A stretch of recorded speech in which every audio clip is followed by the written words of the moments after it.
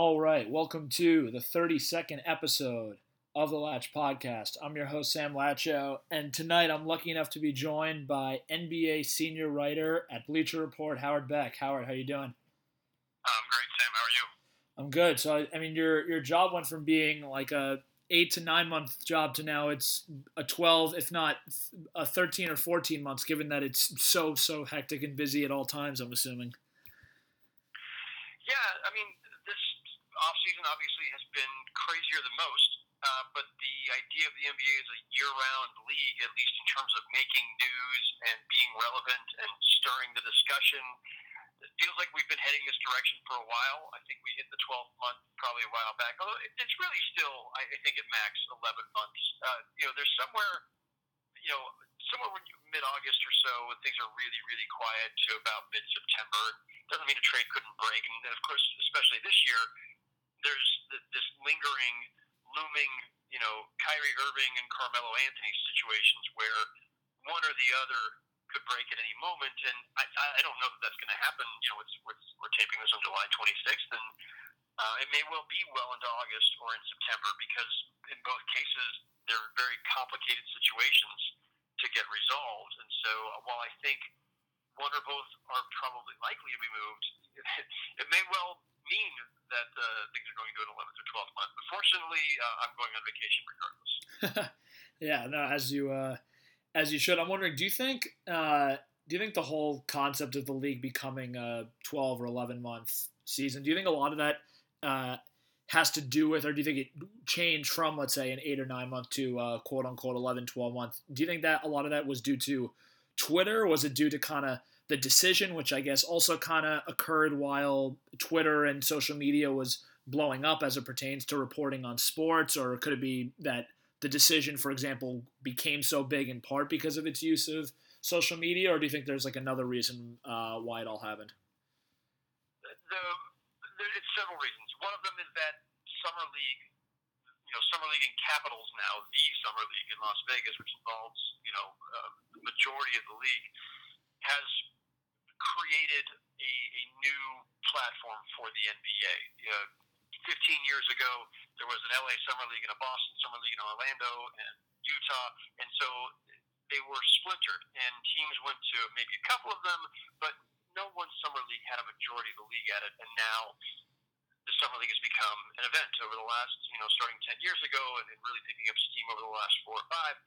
So there's that. So now there's a 2-week span where the NBA is firmly still in everybody's consciousness. Here are all these rookies who are playing. All the GMs are there. The owners are now having a meeting there. There's all this stuff going on around that. So July, even aside from free agency, has that as an anchor. Part of it is simply fan appetite, the growth of the NBA in terms of its popularity, and basketball, really moving into, at worst the number 2 sport in the U.S. and at worst number 2 worldwide. I mean, it's second only to soccer internationally, and I think domestically it's second only to the NFL. And so just the fact that it's at its all-time peak in popularity means that there are that many more people who are engaged and willing to talk about it in the offseason. And then on top of that, as you mentioned, social media. So NBA Twitter is a very real and strong place. It may not be a physical place, but it is a very vibrant, community, NBA Twitter. And that carries it as well. There's just a momentum there that goes straight from the finals to the draft to free agency and summer league. And, folks want to keep talking. So, all of that has contributed to making it kind of a year-round league almost. And I think, the NBA probably loves it. Yeah, absolutely. So one of the players that you mentioned that contributed to why this summer has been blazing hot for the NBA is Kyrie Irving. I have a lot of different thoughts as it pertains to the Cavaliers, but I'm curious from your perspective in terms of like the Cavalier dysfunction. If you were splitting this up in terms of like a pie graph, or pie chart, I don't know what a pie graph is. What percentage would you give for the reason for the dysfunction to Dan Gilbert? How much would you give to LeBron? How much would you give to Kyrie Irving? And how much would you give to an other if there's somebody or someone else that I'm forgetting? Well, it's it's almost a trick question because all roads lead back to ownership in these situations. LeBron didn't wake up one day and decide I'm going to start suddenly signaling that I might leave. And I'm not saying he even did that, but I think people are reading some tea leaves that are fair to read, and so it's fair to say that maybe LeBron is responsible at least for some of the doubt about his future. That's fair to say, but that road leads back to Dan Gilbert as well. I was told a couple months ago, long before this became a much bigger story, there have been rumblings, of course, about LeBron maybe leaving in 2018. And when I've asked why that is, and somebody said to me definitively, adamantly, it's because of Dan Gilbert. That LeBron just doesn't. He was never really happy about necessarily getting back into that partnership. He wanted to go home. He wanted to play for the Cavaliers again. He obviously has his Akron roots. There are all these reasons to go back, but LeBron himself has said publicly in a video that his production company posted that his family and friends, including his mom, were not thrilled with the idea of him going and playing for Dan Gilbert's team again. So that's never gone away. So, Kyrie Irving situation, that may be because it might simply just be on Kyrie. If it's as we've been told, as many of us have reported and have heard, if it's primarily about Kyrie Irving wanting his own team and wanting to break free of LeBron's shadow, then that's on Kyrie Irving. However, there's also a case to be made, and Brian Windhurst, who knows that franchise better than anyone, has made this case, that certainly the instability of the franchise is playing a role here, or is likely to be playing a role. And eventually we'll hear from Kyrie Irving and or his people, and maybe we'll get more clarity on what's driving his trade request. But, if it also does involve a waning faith in the franchise, then that goes back to Dan Gilbert too. And we've certainly heard plenty of speculation that the bungling of the David Griffin situation, and then the bungling of trying to hire Chauncey Billups, and then here we are on July 26th. They finally introduced Kobe Altman as their new GM. Not having a GM, through all the critical times of summer, a full-time permanent GM who was empowered to make those moves, instead going with an interim staff until they were finally secured. That's not the way to run a franchise. So, I don't know how that pie chart breaks down exactly, but it's at least 90% Dan Gilbert if the question is who's responsible for the dysfunction and the cloud hanging over the Cavaliers.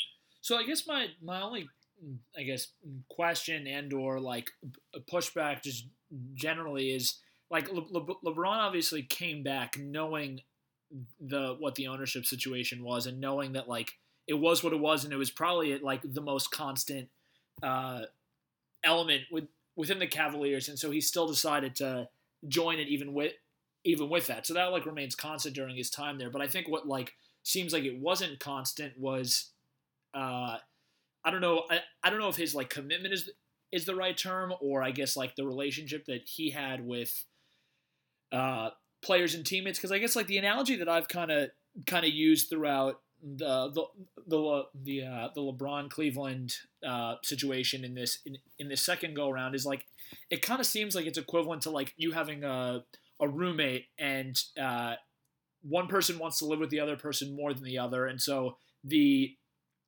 person who doesn't have as much leverage is trying to do anything to appease the person, like giving them the bigger room, giving them an AC unit, giving them whatever they need.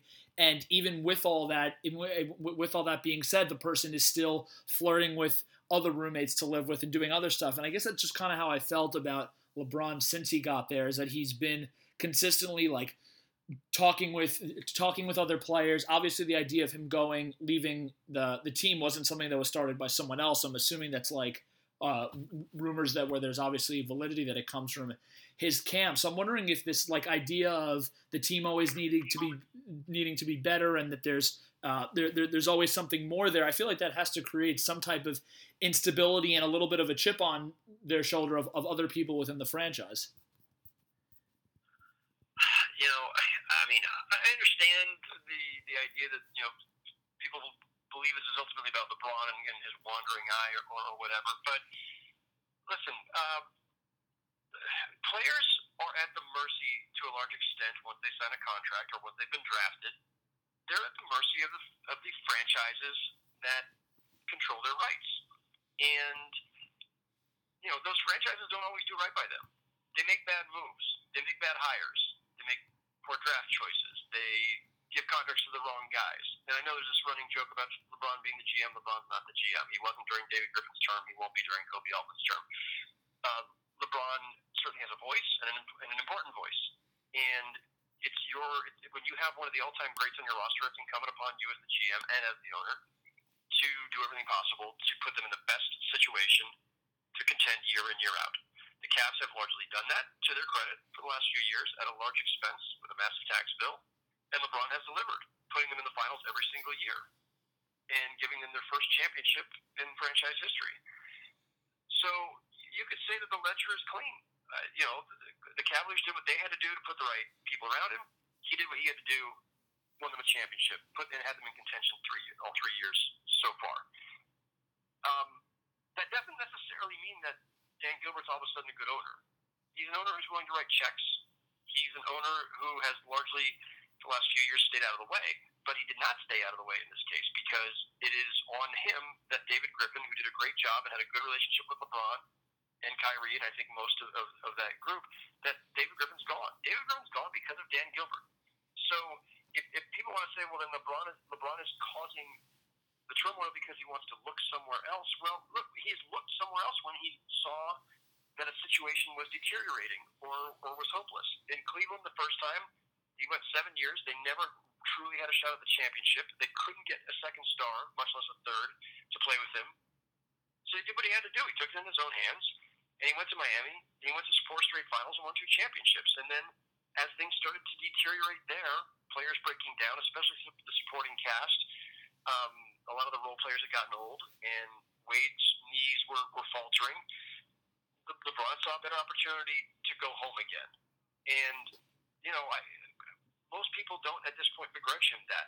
But if just because he made that decision and that it was the right choice at that time, doesn't mean he's beholden to stay with the Cavaliers in perpetuity, especially if he sees that Dan Gilbert is still, acting in ways that are creating turmoil. And he is. And so if that means LeBron wants to use his free agency next summer to go somewhere with less turmoil or a different environment, it's his right. I don't see what there is necessarily to criticize there.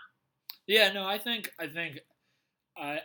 the whole aspect of player to ownership dynamics is completely fair, and I think from that angle I totally understand. I guess so. I guess my question is to pivot a little bit to the David Griffin situation. Is it seems like a lot of what people love about David Griffin is not. I mean, it could be some of the moves he made. Although obviously, like hindsight is 20/20, and some of them don't look as good. Though it'd be interesting to see what everyone actually thought at the time. But it seems like the big X factor in terms of David Griffin's skills and what he brought to the table was his relationship binding, and obviously, like the timing for getting rid of him was ridiculous. But I'm just curious if his ability to handle egos, if that's kind of his X factor, just because I don't think he doesn't strike me as a savant as it comes to making like the greatest trades and signings possibly. I would take issue with that a little bit. First of all, when LeBron comes back and he wants Kevin Love there, they had to create the trade that would do it. Now they had a great chip in Andrew Wiggins. He originally tried, of course, to hold him out of any deal for Love. Ultimately, of course, had to give that up. Obviously, the Timberwolves weren't going to give up Love without getting Wiggins back, and that was the right stance by them. But they made a good deal for Kevin Love, and they had to make a bunch of deals because nobody knew LeBron was coming back until all of a sudden he signaled that he wanted to, and all of a sudden they had to make deals. And Griffin had just become the permanent GM, had to make a series of deals to clear the cap room to do that. There were a lot of mechanics involved there, and so there's that.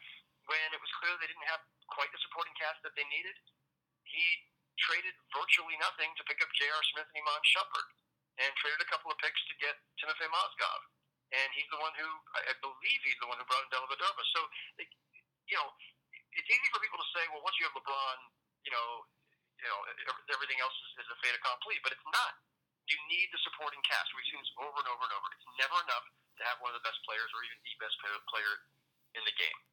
And we can start to pick apart other things if you want. In hindsight, you say, well, the Tristan Thompson contract's a bad contract. The Iman Shumpert contract's a bad contract. Okay, but those are things that they had to do at that time in the situation they were in. They had a championship caliber team. Totally. They had to keep it together, and those guys have been playing really well. And I don't know that they're living up to their contracts, certainly not Shumpert, but he was much better a couple of years ago when he got the contract. So I think he does have great relationships, not only with players within the Cavaliers, but I think Griffin managed people well. His staff appreciated him. He had good relationships across the league with other GMs. So that the role of the GM is much more than just, okay, let's list the transactions they were responsible for. Yeah, absolutely. So last two questions I have for you is I feel like we hear a lot that so many teams are playing for multiple years from now because of the Warriors and what they can bring to the table. I think a lot of that ends up being the marginal teams. And I'm wondering, from what you hear when you talk to execs or players from all different teams, is there really a sense that this team is invincible? I mean, I know teams like the Rockets clearly think that they have a shot and are going all out, and you see what the Thunder are doing. But I'm also wondering if there's other reasons beyond that in terms of it could also be a long-term play with some of these moves that are being made. So I'm just wondering whether generally there is any sense of optimism, or there is a sense of optimism that the Warriors won't necessarily run the league for the next 2-3 years whenever the Draymond and Clay contracts also expire. Yeah, I mean, to the first part of it, I think that every team acts based on its own interests and on its own stage of development. So if you're the Lakers, who are really young, the Warriors have no impact on you. You're not making any moves that have anything to do with the Warriors, because you know that your youth, the guys, Lonzo Ball, Brandon Ingram, Randall, you're waiting on their development. And maybe, obviously they're clearing cap room to try to land a couple of guys next summer. Maybe they get LeBron and Paul George, but they would do that regardless. It has nothing to do with the Warriors. So that's their timeline. Youth now, maybe free agency next summer. The Sacramento Kings, clearly in a stage of rebuilding, having moved on from DeMarcus Cousins, ton of youth, signed a couple of veterans to kind of tutor the kids. The Warriors have no impact on them. So the teams that the Warriors have an impact on are the teams that think they'd be championship ready, if not for this behemoth that's been created in Oakland. So, that being the case, if you're the Rockets and you've got James Harden and you won, 55 games, it's not just that you need to beat the Warriors, it's just you needed to get better, period. Right. They didn't get past the Spurs. So, it's funny because I talked to Daryl Morey about this a few weeks ago for a story I did, and he, on the record, said, I think a lot of the activity this summer has to do with the Warriors. And I said, but Daryl, and I didn't quote this part of it, but I said, but Daryl, knowing you would have gone out and gotten Chris Paul regardless. And he's like, yeah, you're right. Right. I mean, because that's who he is. Daryl's Right. always been aggressive, and he's always been about trying to land stars. And he's going to go try to get Carmelo Anthony, and is continuing to try to get Carmelo, because that's what he would do regardless. That has nothing to do with the Warriors. Now, you need as much talent as possible to even have a hope of knocking them off. But the Rockets would have been making these moves regardless. The Thunder would have gone out and gotten Paul George regardless. Teams are acting, I think, based, on what they think is in their interest. Now, if you are a team that's somewhere in the middle anyway, maybe you adjusted your horizon a little bit. Maybe you're saying, we're not in a rush to try to contend right now. We're young. We've got, guys who haven't hit their peak years yet. Rather than go all in right now, let's just let this thing develop a little bit slower. I guess that's possible. Some teams in the middle are doing that. But I think the Warriors' impact on all this free agent madness and just all these stars changing teams this summer, I think it's been overstated how much of a link there is to the Warriors. Yeah, absolutely. I'd agree with that. And my last question with you is, I'm just curious from what you've heard. I mean, I know that I don't think the CBA is up for still a couple more years, but I'm just curious from an optics standpoint, if for some reason Westbrook and George both leave the Thunder and you also have LeBron leave, and let's say these three guys all bolt to bigger markets, is there a reason for the NBA as a league to be worried that you have this small, and you have a team like Utah losing Hayward and obviously George at first leaving the Pacers? Do you think there's reason for NBA owners and the NBA generally to be worried that in this new league, especially with new CBA stuff from before, that because the Stars have so much power that these small teams have reason to be worried? Yeah, I think they do have reason to be worried. I think that they already are worried. I think they've been worrying for years, and I think that concern has only grown in light of more recent moves. Whether we want to go back to LeBron in 2010 or Carmelo then forcing his way out of Denver the next year, and Chris Paul forcing his way out of New Orleans that same year. The vast majority of superstar movement, when it happens, whether by trade or free agency, it's usually going small to big market. Now, Paul George got traded from Indiana to Oklahoma, so he went from small to tiny. But Paul George may well leave next summer for LA, has been rumored. We'll see if that happens or not. And, Gordon Hayward leaving Salt Lake to go to Boston. Most of the free agent movements, and I know David Stern said at the time, and he's right, Miami's not a big market. It's middle. It's not big, it's not small. It's somewhere in the middle of the pack for NBA markets. But Miami's a glamour market. And Right. so I do think that if you are the Indiana Pacers, the Milwaukee Bucks, or the Memphis Grizzlies, if you're Oklahoma, if you're any of these teams that are in the smaller markets, and especially if it's a small market and a cold weather city, a place that's not necessarily as desirable to live, I think you've got it tough. I think that if you create a championship team, look, if the Timberwolves are as good as we think they might be with having acquired Jimmy Butler and some of the other additions they've made, maybe Wiggins and Towns decide they want to spend the rest of their careers there. Maybe Right. they sign contract after contract, and we'll see another small market, perennial contender in Minnesota. Maybe. But I think the difficulty is just higher. The degree of difficulty is higher for a team in a small market to keep a contender together, because the lure, the temptation of the bigger markets or the glamour markets or the warm weather markets, I think it's just really high.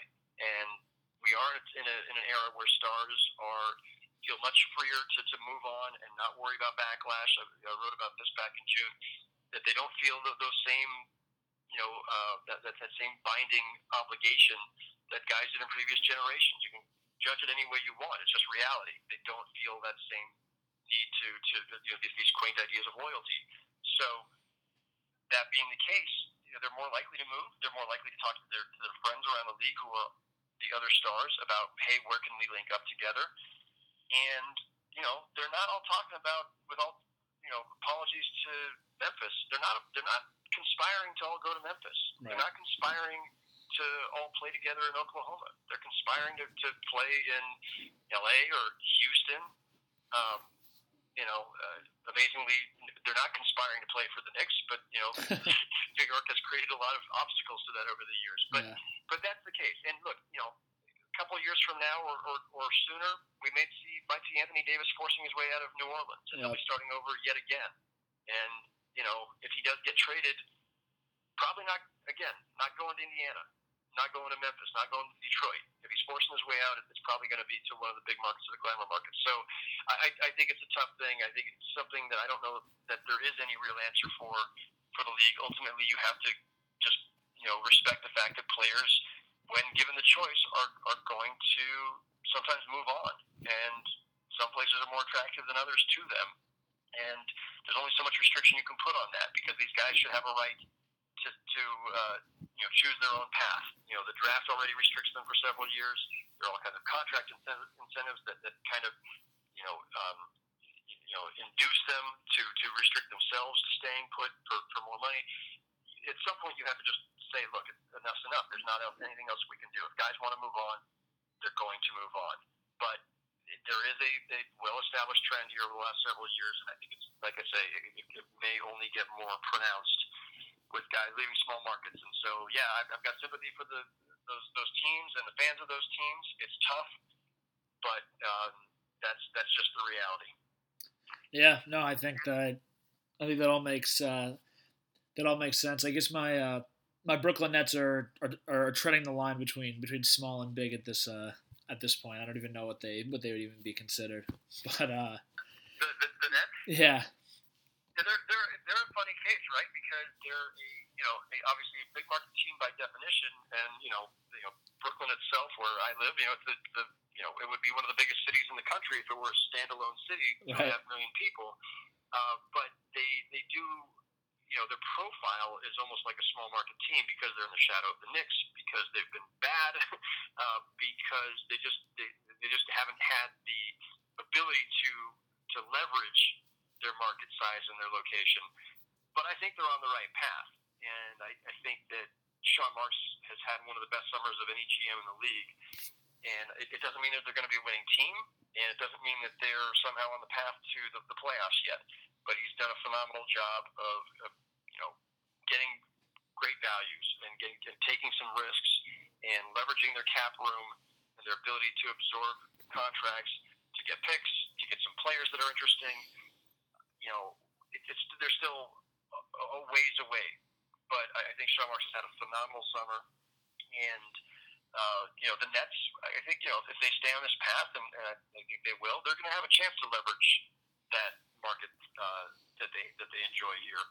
And it will be an attractive place to play once they have the right surrounding cast, because it's New York. A lot of guys want to play in New York. The Nets have a beautiful facility. They've got a great arena. The fan base is a little bit soft at this point, but it's because they haven't really been given anything great to draw them in and keep their attention. But I think there's a willing base there, ready when the Nets finally get the right product on the floor. Yeah, no, absolutely. I was totally content with, and not content. I was overjoyed with the summer until the Crab trade. I think is like a good deal, but his years are 1 year too many for me, and he makes a lot of money. But I mean, at this point, I don't think they're attracting free agents in the next year or two, so it's probably irrelevant when it comes down to it. Yeah, I mean, look, they needed to do something with that cap room, and look, they're the ones who created the Allen Crabbe contract with the offer sheet a year ago anyway. And if it's an overpay, hey, they're only overpaying for 3 years because Portland took the first year by matching it last year. So you get him, you get to look at him for now just the 3 years. He's still young with plenty of upside, and they clearly liked him in the first place to have signed him to that offer sheet a year ago. D'Angelo Russell, we'll see what he becomes. That was a worthy gamble. He's the key. And Damari Carroll, taking him on meant they got a first and a second round pick, well, likely a high second round pick from Toronto. And again, those are the kind of moves, the creative moves, and with some risk involved, that they had to make considering where they were. So remains to be seen, but I like what the Nets are doing. Yep.